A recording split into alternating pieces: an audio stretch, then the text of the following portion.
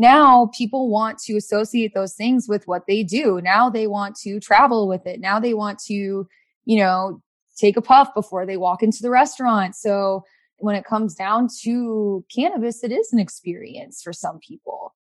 What I really, really try to accomplish with all the brands that I work with is defining, highlighting, or creating the moments that matter between your product and your patients.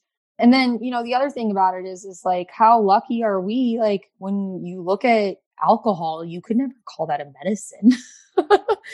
You could never say oh yeah, that's my medicine. So how lucky are we to have a plant that is so versatile that we can utilize it recreationally, utilize it to enhance our experiences, and also get us out the door for some cases.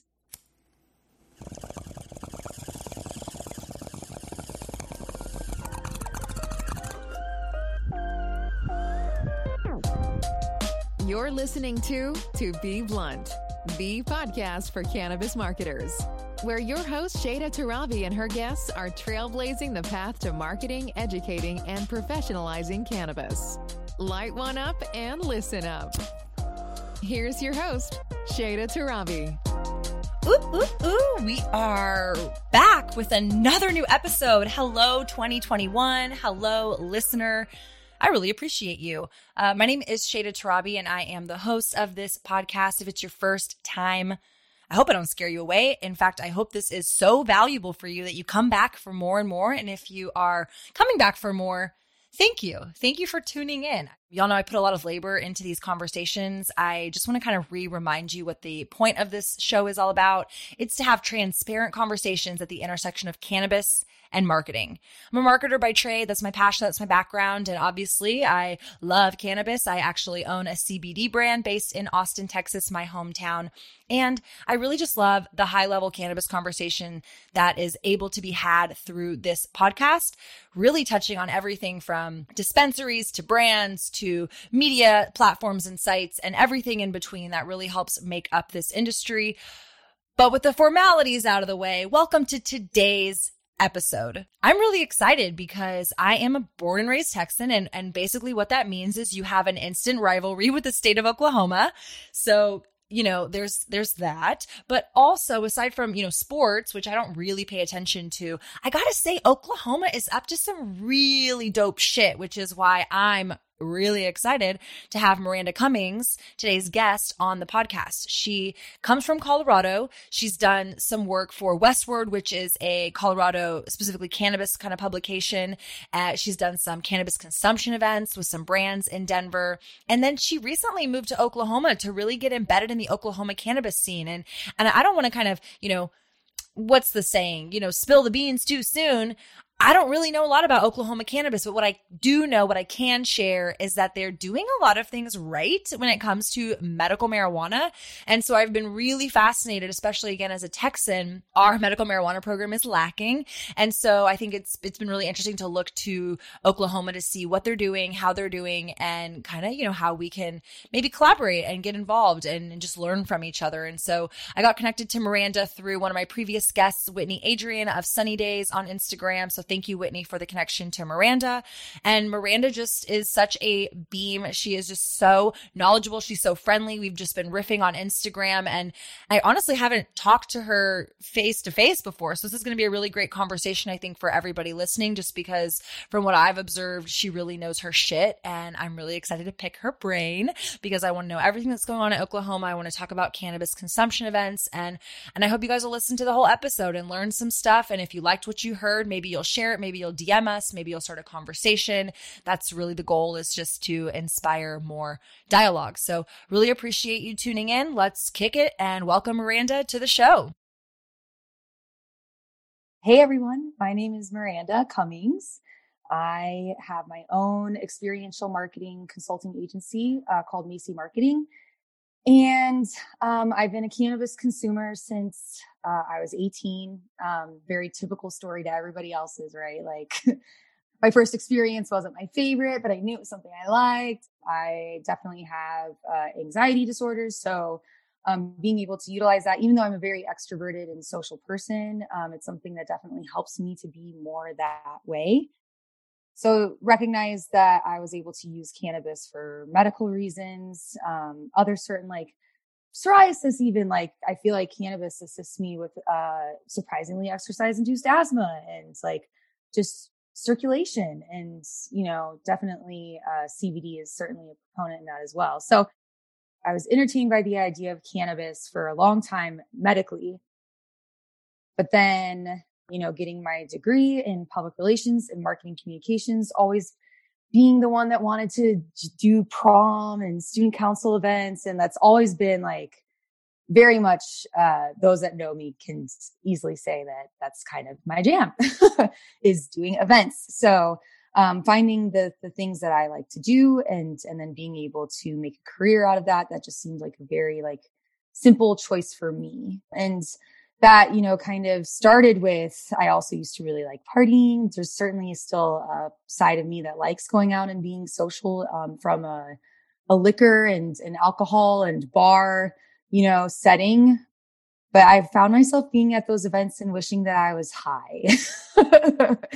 And Me too. And I feel like as I got older, that's what I wanted more and more.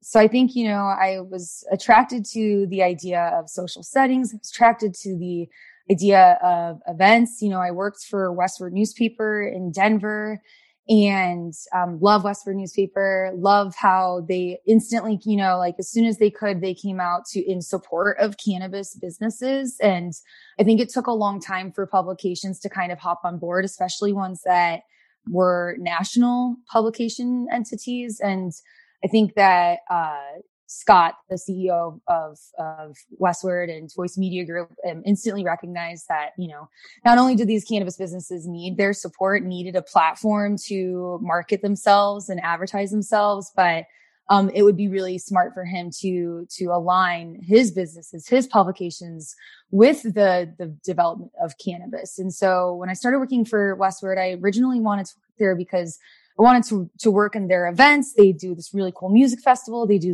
these 4 awesome events every year.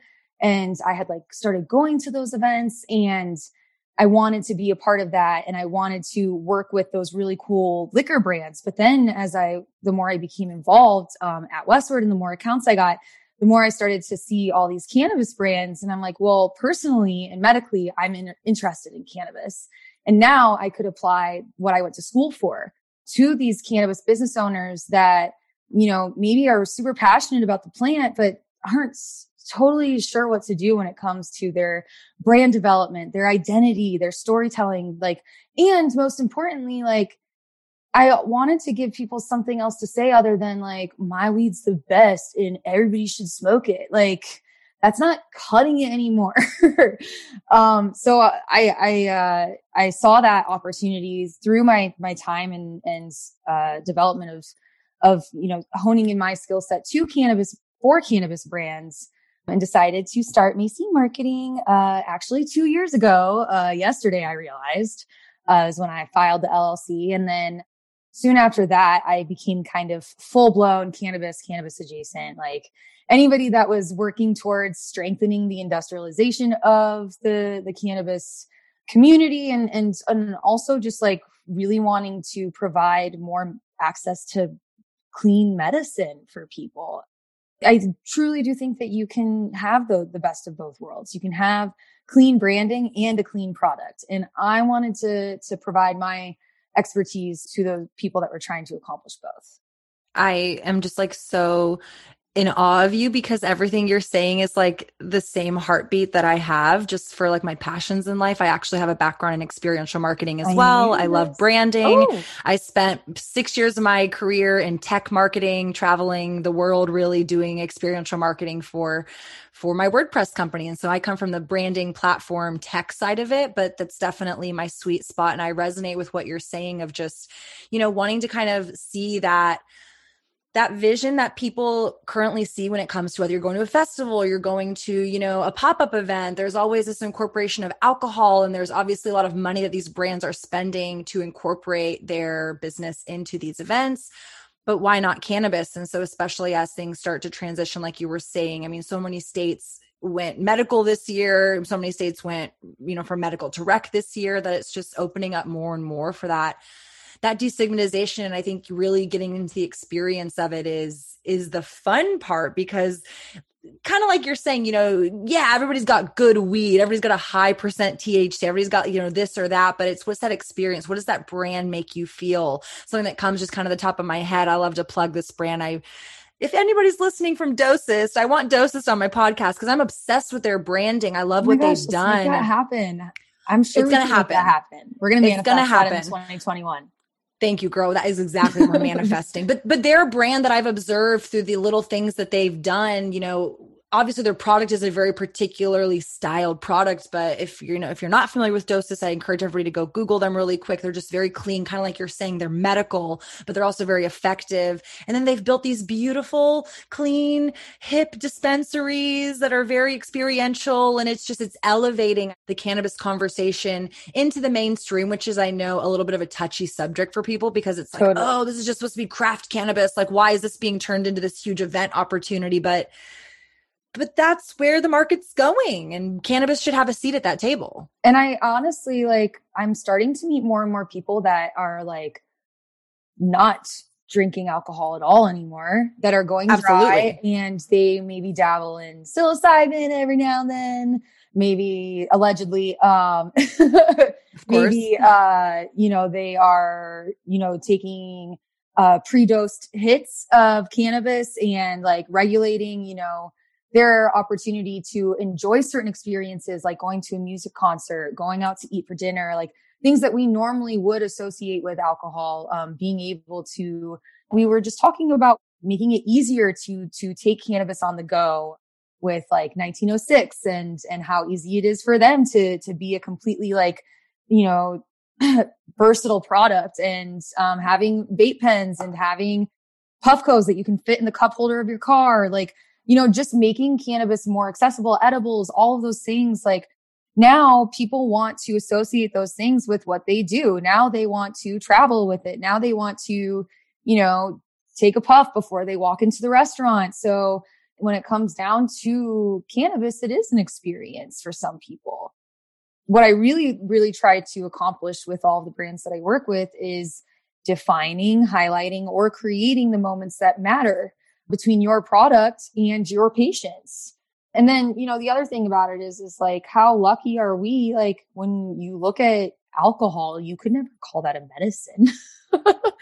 You could never say oh yeah, that's my medicine. So how lucky are we to have a plant that is so versatile that we can utilize it recreationally, utilize it to enhance our experiences, and also get us out the door for some cases. I love that. And I think you're right. And I think that's kind of the beauty of the plant, but also, unfortunately, I think it's part of the stigma, right? It's is this medicine? Well, if it's medicine, why would you put it in maybe an event experience? And so I'd love to get your thoughts on just what does that actually look like? Again, I mean, I know event marketing and experiential marketing, but for the listeners, kind of paint that picture. If you're a brand, and obviously, you mentioned you work in Colorado. I don't think you mentioned yet, but I know this information about you. You're presently in Oklahoma, which is medicinal only. Yeah. Kind of walk me through some of those details, right? If you're a medicinal only state versus a recreation state versus a consumption on site. I know that there's a lot of rules around that. I know going to California and going to their legal market, I've been able to go to certain dispensaries where I can consume on the property.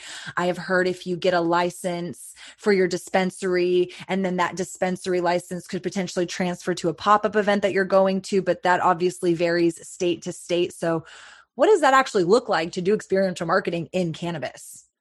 Right. And, it's ever evolving, and there's also a lot of gray area. I mean, when you look at the compliance side of cannabis, there's a lot of gray area, and then you're wanting to follow the rules, but you aren't really clear what the rules are. So part of you wants to do this, ask for forgiveness instead of permission. And then part of you wants to make sure that you don't end up A, in jail for white collar crime, or B, paying so much money in fines because you didn't know that you were kind of stretching this gray area. So I think, the most important thing as somebody that has participated in cannabis events in multiple states and as somebody that has coordinated cannabis events in multiple states, you definitely want to educate yourself on, as much as you can understand what those certain kind of legislative guidelines are for each state. So, for example, in Colorado, because it is rec, we were able to provide cannabis, consumption friendly events as long as it was a private party, and as long as nothing was being sold on site, and therefore it became more of a gift opportunity.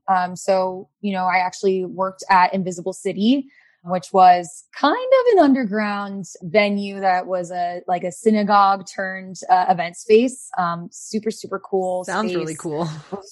Very, very, very fortunate to be able to cultivate anything out of that space. And it was so sacred to so many people. But we actually worked with the Denver Fire Department. We worked with the city of Denver. We worked with the middle school across the streets, to just make sure that as long as we were communicating to our neighbors, being kind to our neighbors, being respectful of the city, letting people know what we were doing, communicating with them that there is going to be this event, and then maybe not giving them everything, but definitely making them feel knowledgeable, and most importantly, that if they did have questions or if they did want to kind of change certain things so that it was of compliance, that they had our contact information to be able to do so that it was more of a conversation instead of, the police showing up, which that happens sometimes too. So, I think that, communication is key, trying to figure out who the facilitators are in your communities, being, very knowledgeable of what each state guideline is and trying to respect that as much as possible. But then also this industry is all about taking risks, and I've certainly had my fair share of doing that and just learning lessons along the way, and obviously making sure you can have access to legal advice when you feel it's necessary to do so.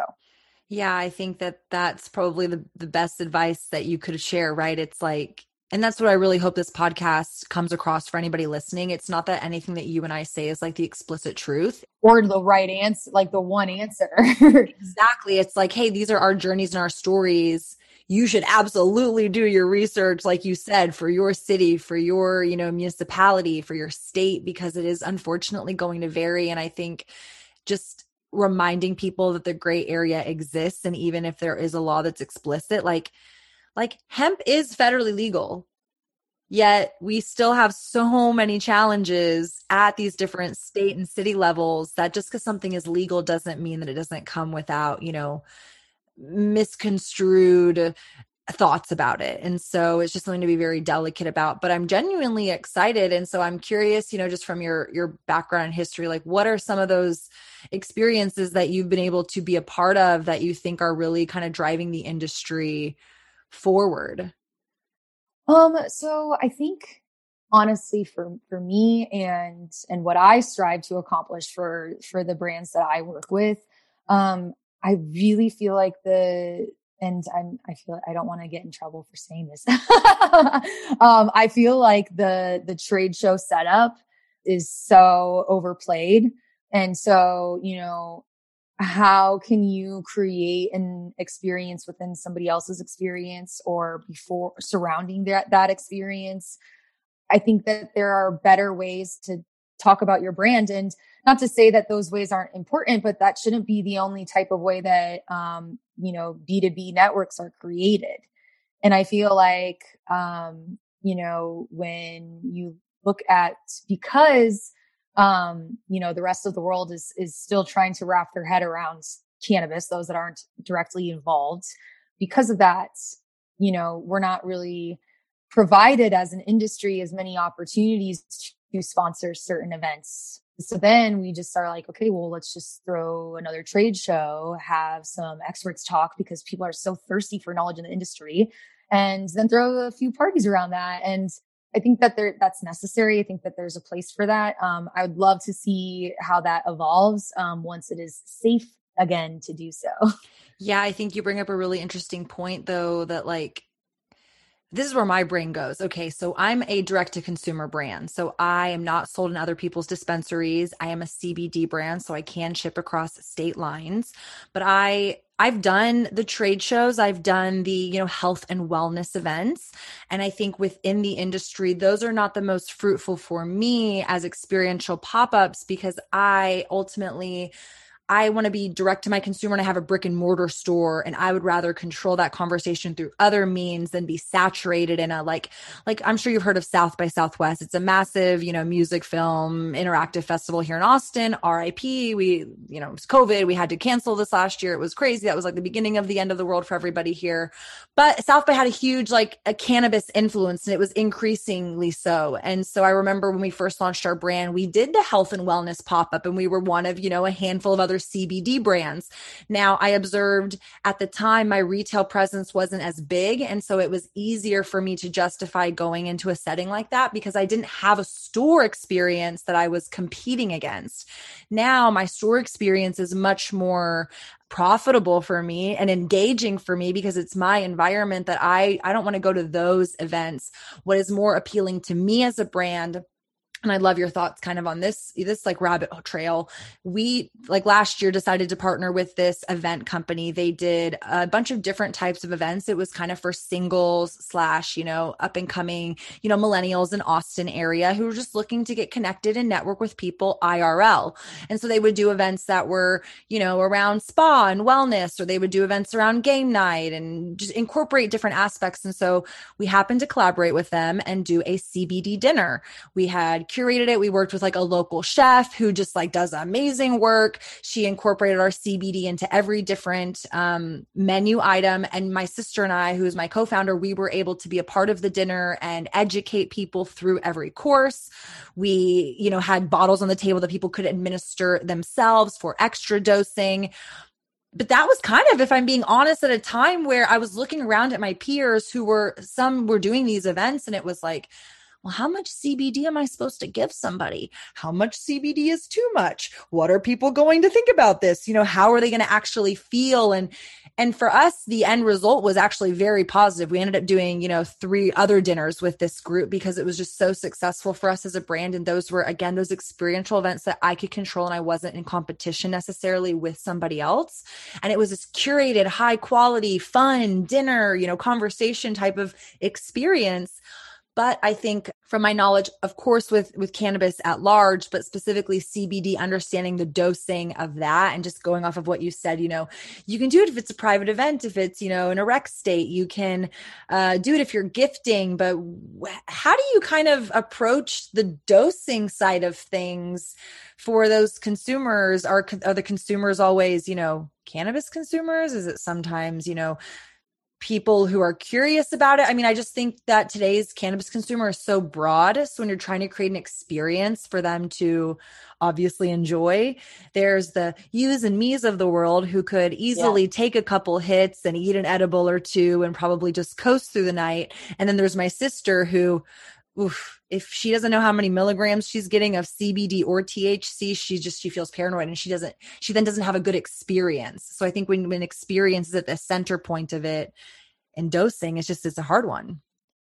I think, you've kind of within this, what you just said, have kind of hinted around to what I think the answer is. And that is giving the consumer more control, providing a dinner, but then giving them the opportunity, providing them with the education of what a suggested dose is for the average consumer, or, doing that kind of due diligence and research and working with, culinary experts that have done the same, because, there are so many scientists and nutrition experts that understand how we metabolize cannabis. And that just goes way, that's totally I'm all right, I'm subcontracting you and your LLC. And also taking some of that pressure. 'Cause that's the other thing is, it definitely to really truly cultivate a layered experience like a CBD dinner like that, you definitely don't want to be the one man show. Partnering with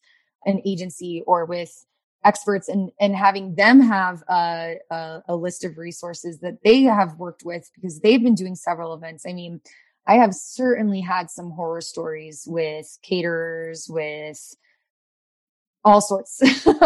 I can only imagine. Like there have totally been in the last 2 years, and then I've been working on experiences for a decade now, and I can honestly say there have been a lot of oh shit moments.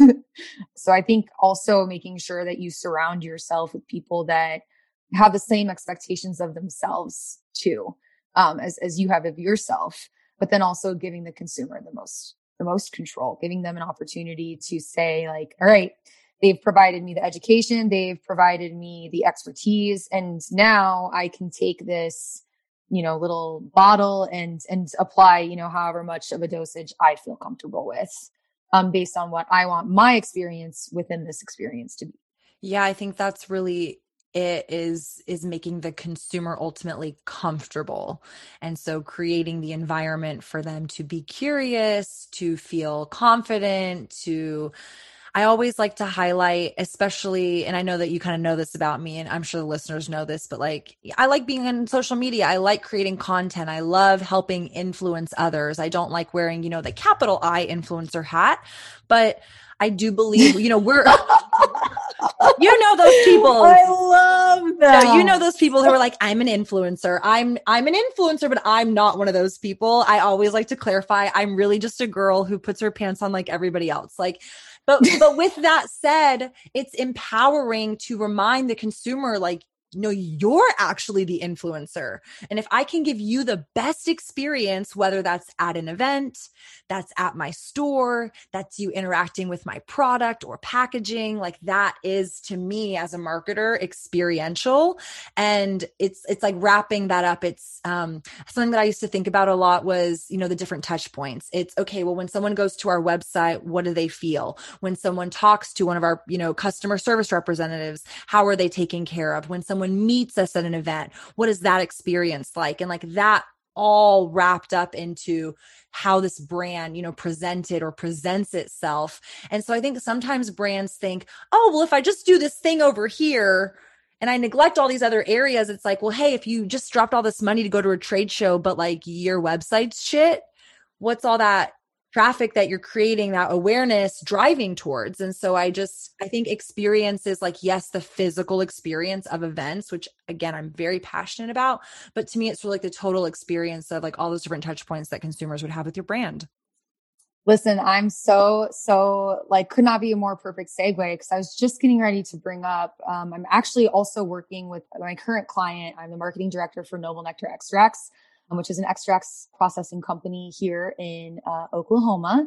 And one of the things that I created and we're currently in our inaugural semester of is the Nectar Collective, which is a beta testing program that we created for 10 individuals from all different walks of life in Oklahoma, male and female, all different ages, backgrounds. Some of them are content creators. Some of them are bud tenders, GMs, dispensaries. Some of them are mothers. Some of them are, there's a boxer on this one, a photographer. So we tried to, kind of diversify as much as we possibly could, because we really wanted to get a well-rounded feedback. So we provided them with customized Noble Nectar rigs, like really nice, like $500+ rigs, and a full orientation kit, which gave them like a banger, a rig, a pack of Q-tips to clean their rig, like all the essentials that they would need to take a proper dab of our product.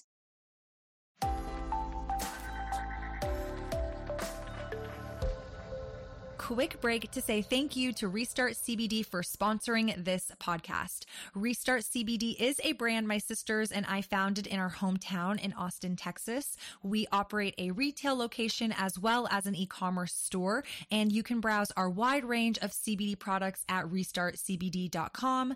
Again, thank you to Restart for allowing me the time and resources to put on To Be Blunt. I hope you'll check them out for your CBD needs. Let's go back to the episode. So it was like, okay, we set you up with our product and we set you up with all of the resources that you need to consume our product properly. And not only properly, but like, some of these items were, some of the best in the biz of how to consume dabs at that point in time. So then we had them fill out what I call the dank diaries. And we asked them like certain questions before they consume the product and then right after. And then they provide us their feedback 2 times a month for the last 6 months. And then we also ask them if they can, just share some of their feedback on their social media outlets as well. So, without calling it an influencer program, I really like calling it a beta testing program because we have been able to provide them with the strains that, we are dropping like from our new single source line, our new diamonds and plasma single source line, flawless line, new packaging, new cartridges, like right before we dropped those new products as like our first year as a company in Oklahoma, we were able to kind of get their feedback on it. And, and even after the fact, we were able to make certain edits or, just kind of take all that analytical data into consideration when moving forward. So if somebody was like, yo, this was super gassy, it smelled like very funky and I loved it, and a lot more people said that, then maybe the next time around we stick to the super gassy and funky strains and blends. So I think it like started out as something like, all right, we just want to like consistently have people properly consuming our product and showcasing that.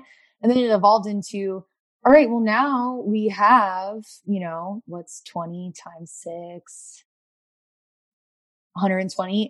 I literally count with my fingers. I'm so embarrassed. I just said the same thing. But that was 120 feedback reports, field reports, if you will, of what people truly thought of our product in a comprehensive manner. I guess my point is that the experience goes so much further than just the physical events. I believe in really truly helping brands to spend more time focusing on how their consumer is interacting with their products. And it sounds like you do a really good job of that. Oh my gosh. Thank you. I mean, literally everything you're saying, it's so amazing. And it's also at the same time, like, I'm going to say it, it's not super radical, right? Like, I don't think these ideas are very like, whoa, like so foreign, but I think this industry just doesn't know, maybe because they're concerned, they're scared, they don't know how to approach it. And I think that's where people like you, coming from like an agency perspective, can help brands, unlike myself, who just, I take it on all myself when I do it all, it's fine. But like would love to partner with people like you, it's just like looking at, again, like your skill set, you meaning the listener, what are you trying to do with your brand? How are you trying to get your brand out there? And what are those avenues that you can do so? And so I love that idea. I mean, obviously, yeah, influencer with a capital I or a lowercase I, or even like these beta programs is not something new, but the application of it, I think in this industry is so. Yeah. The Dank Diaries is a Google form. It is literally a Google form. You're like, somebody else made it and we just absorbed it, which is all you have to do sometimes. I think you were kind of joking about that, just like, what are you Googling?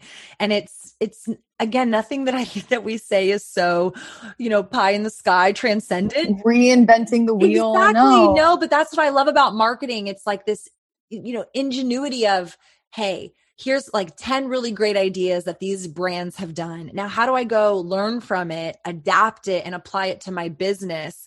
In fact, and make it my own. Yeah. Exactly. Make it my own. I'm just like so obsessed with different brands. That was really the antithesis of me launching this podcast, was just, how does a brand like Wana become Wana? What are those different functions that they do? How do they extend themselves in the community? What are their challenges that they've gone through as they've navigated this industry over the years? Now Wana starts in, Colorado and they're expanded all across the United States. And I heard they're going into Canada. Yes, and Oregon. Yeah. It's crazy. And obviously there's a lot of money that goes into it. And so I can, humbly say from my perspective, I think I'm doing the most with what I have. Obviously certain resources can propel certain brands forward faster. So I think that's the grain of salt that listeners should take to heart is, are you a local brand? Are you a national brand? Are you CBD? Are you THC? I mean, you just highlighted, obviously. And what do you want your brand to look like in 10 years? Absolutely. Where are you Start going? there and then work your way backwards. Like,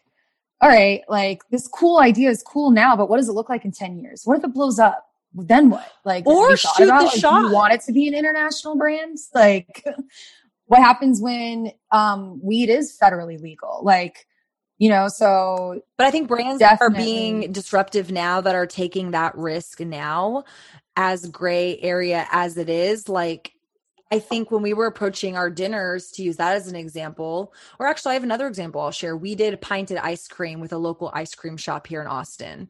They approached us. They're friends of ours. It was never something that I was like pushy, like, hey, you got to do pinted CBD ice cream. It was just a very organic, like, hey, this thing came up. They wanted to collab with us. It was actually for National CBD Day 2 years ago. But there was so like, well, how much do we put in the ice cream? What's the right dose? Again, I'm kind of talking to you before we started recording. I'm looking around, what are my peers doing? What are people putting doses in, CBD sparkling waters? What is the consumption suggestion? And you kind of get to the point where there's not really a clear answer. And so you just have to move forward, hoping that you've done enough work and you've done enough education and you've crossed your T's and dotted your I's enough, just enough to move through. And that you've shown that this collaboration is intentional and authentic and well-researched so that it doesn't look like you just did the CBD pixie dust. Well, which is why they wanted to work with us, because we've built that relationship up as a brand in Central Texas that is foundationally built on education. And so there was that trust. It's not like, I'm just going to go work with CBD brand, X, Y, and Z because they say that they need to work with us. It's, no, I want to work with Restart CBD because those women know what they're doing. I trust them. They'd be a good partner. And so I think that's something that brands need to be conscious of too. It's like, you want to do these experiential events, but you need to also be a partner. And how do they know that? How do they know that about Restart? Like, how do they know that you had to show them through your storytelling? You had to show them through your education, your content creation. Like, exactly. You had to place yourself as the educator. You had to place yourself as the authentic individual business owner, the authentic entrepreneur. And you had to show yourself as somebody that is knowledgeable and a consumer yourself of the plant. I think that also is something tricky with CBD. Like, I was just listening to a conversation on Clubhouse. Love Clubhouse, which Miranda and I are both on Clubhouse. You should find us because we're going to start having conversations there.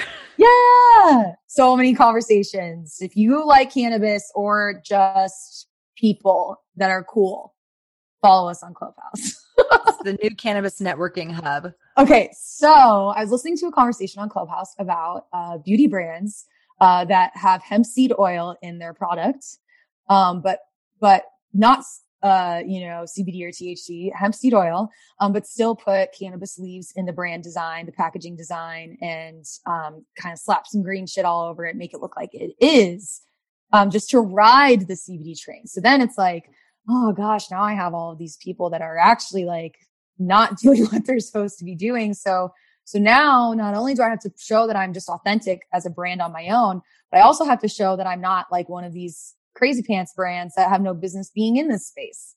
Yeah, it's really funny. I had a girlfriend, she sent me a picture of some brand that has just everything you just described. There's no active milligrams. They're being sold at Target. It is very much made with hemp seed oil, which is definitely not active cannabis. And she sent it to me and she's like, look, CBD's in Target. And I was like, no, girl. No, girl. That's not actually. And Sprouts and Kroger. and Trader Joe's and Walmart. Yeah, the consumers just, I think the consumers are in a tough spot, which is where I think brands that can address that experience of those different touch points can find success. Because I think consumers are looking for obviously products that are effective. They want products that work. They don't want to buy snake oil. I don't think anybody like wakes up in the morning and is like, I'd like to spend money on something that doesn't work or doesn't do the job that it says it's going to do. Like we all want things that are going to work, but you really are fighting against their attention spans and marketing. And so I think that's where marketing for me is so exciting, but also severely just like taken advantage of because there aren't really certain, rules in place to mitigate against that. Well, and also since, the big boom of the gold rush that is the cannabis industry, I think that, there's people that really truly care about the plant and growing the plant and nurturing the plant and harvesting the plant and turning that plant into a consumable product or good. But maybe don't have that business sense because they spent all of their time in the garden perfecting this process. And then you have all these people that know everything there is to know about business, are so excited. They haven't seen an industrialization boom since the tech industry, so they're wanting to jump on it from a business perspective, but they don't really know much about the production, the cultivation of cannabis. And so I would truly like to find that kind of middle ground of, assisting the people that are actually doing good, that are actually providing authentic quality materials and helping them to launch themselves to be in the same room as the people, because you can tell, you can tell who's doing it to truly be able to provide more access to something that really is good for your body, no matter how you intake it. Yeah, I couldn't agree more. I think it's just, it's like, we really fucking can't tell. Like when a brand shows up and they're like, blah, blah, blah, blah, blah, CBD this, I'm like, no dice. Where are you sourcing from? What does your marketing say? Oh, you don't have a true contact form. I love when I see like generic about me pages of these brands that pop up out of nowhere. Like, we love cannabis. I'm like, who's we? Where are you? Do you have photos? Are you a real person? Like, who's actually behind this brand? And not to dog on, all the different types of businesses that exist in this space, but I do think the businesses and the brands that are going to succeed are the ones that are really creating that connection to the consumer, providing value to them, and ultimately delivering on the experience of whether that's shopping with them or how that experience is taken into their home and their personal life. It's, you want to be conscious and considerate of that end consumer. And you want to make sure that it's authentic and it's educational. Yes. Of course. For me personally, I have taken it on as like my role to help people feel like their experience with cannabis in general was more positive than it was before, whether that was because they learned something new about it or because they got to experience in a different way. Like that's really like what the main goal is when I think about putting on a consumption friendly event. I think something that I want to kind of touch on too to wrap up that I'm really curious about before we close the interview out, but experiential marketing is obviously like my sweet spot. I love that it's your sweet spot. I think that there's so much to come with it, but obviously it does kind of derive back to where you reside and what market you're currently existing in. And I would be remiss not to pick your brain about sweet, my neighbor to the north, Oklahoma. I just recorded the intro to this episode and I kind of, I start the episode with kind of saying, obviously there's a rivalry between Texas and Oklahoma. It's just like, it's built in. I don't even like sports. It just is part of it. There really is though. There's like such a rivalry. And then I think when cannabis started rolling out in Oklahoma, you had a lot of Texans who were like, what the fuck? Like, what's going on over there? Oh my gosh. All of the memes of like Texas looking up at Oklahoma, like the kid that's stuck at home and the other kids are like playing outside and the kid's like in the window, like, want to go play with all the weed that you can imagine. It's really quite shocking how advanced Oklahoma's market is for how quickly it spun up. I know very little to nothing other than allegedly there's a dispensary on every corner. The state is not shy about it, and it is medicinal only at this time. So kind of with that tee up, what's going on in Oklahoma, Miranda? All right. So there's a lot. There's a lot going on in Oklahoma, but I'll start with the fact that almost 10% of Oklahoma's state population currently has their med cards. So that's the entire state population of Oklahoma, almost 10%. In comparison, Colorado is like 3%. I heard California's like consumption without even medical, like they're just like rec market is 20%. And sure, like that's, some might say that's comparing apples to oranges because Colorado is rec and Oklahoma isn't. I honestly feel like Oklahoma is a medical market acting like a recreational market just because all the way around, whether you're a patient or you're a license holder, the barriers to entry, there aren't that many. Oklahoma is a really exciting market. When I started working with Noble Nectar Extracts, the founder, Preston, who's awesome, he was like, yeah, there's, a lot of opportunity out here. And I would come out here and visit, and work on, building his brand with him starting last January. And every time I came out here, I would kind of learn a little bit more. I'd see these, dispensaries on every corner, like you mentioned. Just to kind of give you some perspective, there are 2,057 dispensaries licenses in the state of Oklahoma. There are 6,564 grower licenses and 1,262 processor licenses. So we're talking like, wow. Yeah. And that's all marijuana, right? That's not including the hemp industry. Marijuana.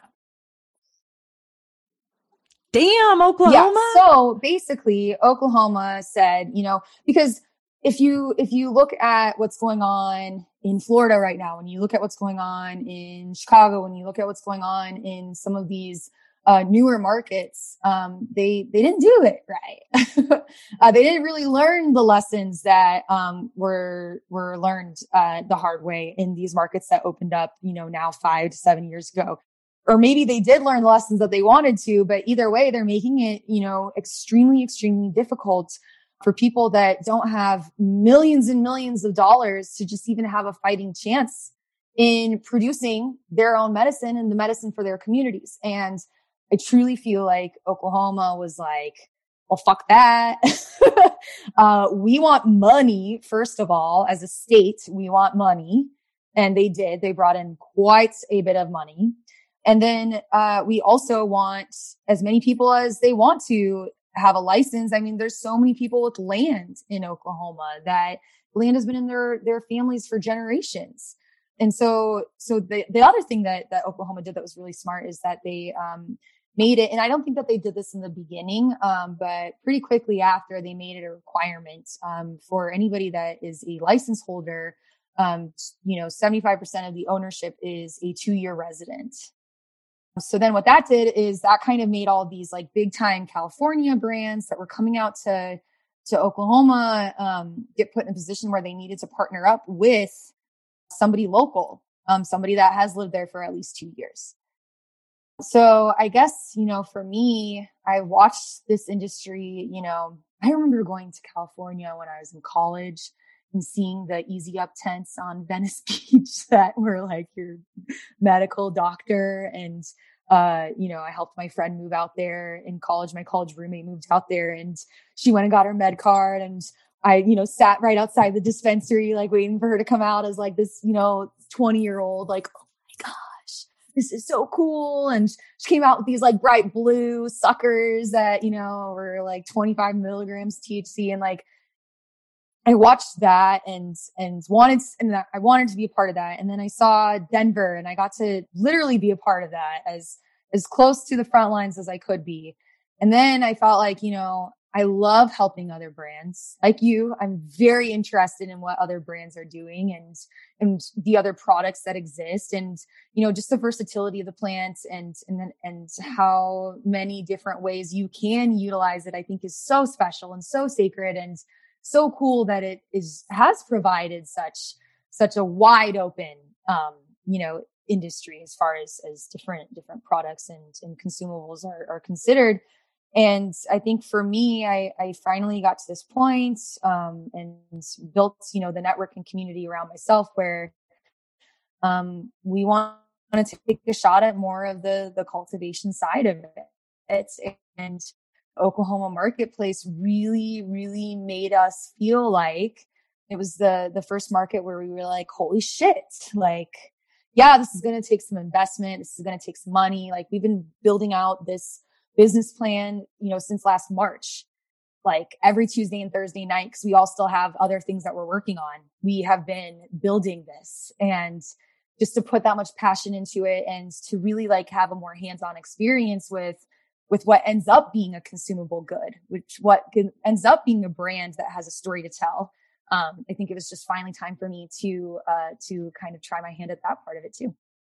No, I really appreciate that. And I think your journey is just so remarkable because it's uniquely yours. And obviously there's a lot of similarities for myself of kind of what you're going through and your different experiences, but just really very clear that you have a passion and a purpose for this plant. And it's really cool to hear what you're up to and what's specifically going on in Oklahoma, because I do think there's a lot that we can learn from these different states. I mean, you touched on Florida compared to Oklahoma, you know, they're totally vertically integrated. That's what their government has required of them to do to roll out medical marijuana. And as a result, you have a lot of... And there's only like 22 licenses, right? Like there's only like... Yeah, there's only so many licenses. You have to be vertically integrated. It's very expensive. It's just very unachievable to get involved. And so where I sit in Texas, I'm like, Texas, please. Don't fuck this up. Exactly. Don't fuck it up. Like, don't fuck it up. Be cool. Be cool, y'all. You have one chance, man. You have one chance to not fuck this up. Just we're about to start our legislative cycle kicks off here. I think in a couple days, by the time this airs, it'll have already started. And we've got a couple different, you know, marijuana bills. And you know, I saw that. People are asking me, you know, what do you think is going to happen? What's going to do this? And I'm like, look, Texas has to have a proper medical program first. And so I'm hopeful that the medical program will continue to get evolved, but I don't see Texas in this next 2-year cycle doing what Oklahoma or even what Florida has done, unfortunately. And so we're in a little bit of a different position, but it is something to be hopeful and excited to look towards and just observe, like what's going on in Oklahoma and how we can, you know, learn from it, but potentially be involved. I think there is a lot of excitement for, you know, because I talk to people on both sides, hemp brands and marijuana brands. And obviously, if you're a marijuana brand, it does take money to go bring your brand from one state to the next state. But if you're a hemp brand, you can cross state lines. And so, you know, how do you start as a brand? I'm saying this maybe for myself too. How do you start to work in all these other different markets, get yourself exposed so that you can start, you know, not even start, continue to build on that brand equity and awareness. But it's all just one day at a time. Absolutely. Yeah. I was just going to say, I'm so thankful to have had the opportunity to connect with you. Shout out to Whitney Sunny Days for connecting us. Near and dear girl to my heart, and also just an all around badass in this space. But I'm really happy to connect with you because I really do think that it's important, to kind of create this like sister state connection, especially with neighboring states as, more and more states, start to go through legalization. Because I think that as long as we like, you know, stay educated, stay knowledgeable, stay ready, we could be able to kind of like sway how this does go down. I think that there's a lot of people that have been working on the legalization of cannabis movement for a very, very long time that did not think that it would ever get this far. And so I think that it's our responsibility to, just as much as we seek the pleasures, to also do what we can to continue to bridge the gap between different legalized states that are trying to become legalized, different brands that are actually good, authentic brands, you know, I think there's strength in numbers, especially in the cannabis community. So I guess that's it well. You said it so well. I think that's it. It's just kind of looking around you and realizing there's so much opportunity and so much excitement, and really being a little bullish in how you approach things. And you know, you said it earlier, so I'll repeat it, asking for forgiveness, not permission. And I love to see the female power and energy that is, you know, coming from this industry. And so being able to just rally around other strong women who have voices and care about how this gets, you know, rolled out, whether it's from an education perspective, but obviously, especially through that experience, because as we've stated in this episode, and as we both know, the consumer is king, cash is king, or queen, I should say. It's all queen, right? Yes. So how do you start to space for yourself as a brand, as a businesswoman who's just trying to help destigmatize this plant that obviously gives us both so much pleasure and help? I mean, we really both say that it helps us medicinally too. So it's just, and normalize the places in which we choose to do that. The number of places in which we choose to do that. I sincerely look forward to the day where we can, instead of having happy hour and splitting a pitcher of margaritas, they bring out, you know, a cute little ashtray, rolling tray, some papers, and we get to just go to town, rolling ourselves some joints and having a girls' night. Start of that, the start of that is CBD dinners. So let's just do more of those. How about that? Okay, we will be talking offline about doing definitely more of those. But thank you so much for being on the show, Miranda. I can't wait for other people to just connect with you and see all the great work that you're doing through your agency and what's going on through your clients, especially in Oklahoma. And we'll have to do a check-in with you in a couple months and see what else Oklahoma's up to. So keep us posted. Yay. Yeah. Miranda Macy on Instagram, Miranda Cummings on Clubhouse.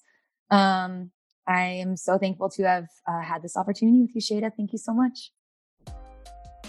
I think I do really well when I record these post-interview wrap-ups kind of immediately. So I literally just got done interviewing Miranda. So y'all just listen to the episode. I'm wrapping it up kind of in real time. I'm so grateful and thankful to be able to be connected to all these badass women, and especially people who just like are really passionate and have this history with the plant. I think it's so cool to hear from Miranda and her background of, you know, kind of watching Colorado go legal and now being a part of what Oklahoma is up to. I think if you get any takeaway from these episodes, it's that you should get out of your own bubble, get out, go talk to people, make relationships, make friends, follow these people on social media, start conversations. And kind of the other side of that is, if you're a brand who's looking to, you know, create more of an experience for your consumers, I think that you really should look at what your goal is. What's the end goal for your brand? Where do you see yourself, you know, in 1 to 3 to 5 years? And I think that that should give you a good starting space for you to think of how you can bring your brand into different experiences. And like we touched on in the episode, it's events, but it's also, you know, what it's like when someone interacts with your product for the first time. What is that feeling? If they, you know, hear you on a podcast or they meet one of your team members, you know, what are those experiences that are associated to your brand? So again, love this topic. Could probably talk about experiential brand marketing for hours, but I'm going to close out and just say thank you again for listening. And if you enjoyed this episode, I hope you will share it with one friend. We'll be back next week with a brand new episode. Thanks for tuning in. This is To Be Blunt. I'm Shada Tarabi, and we are done.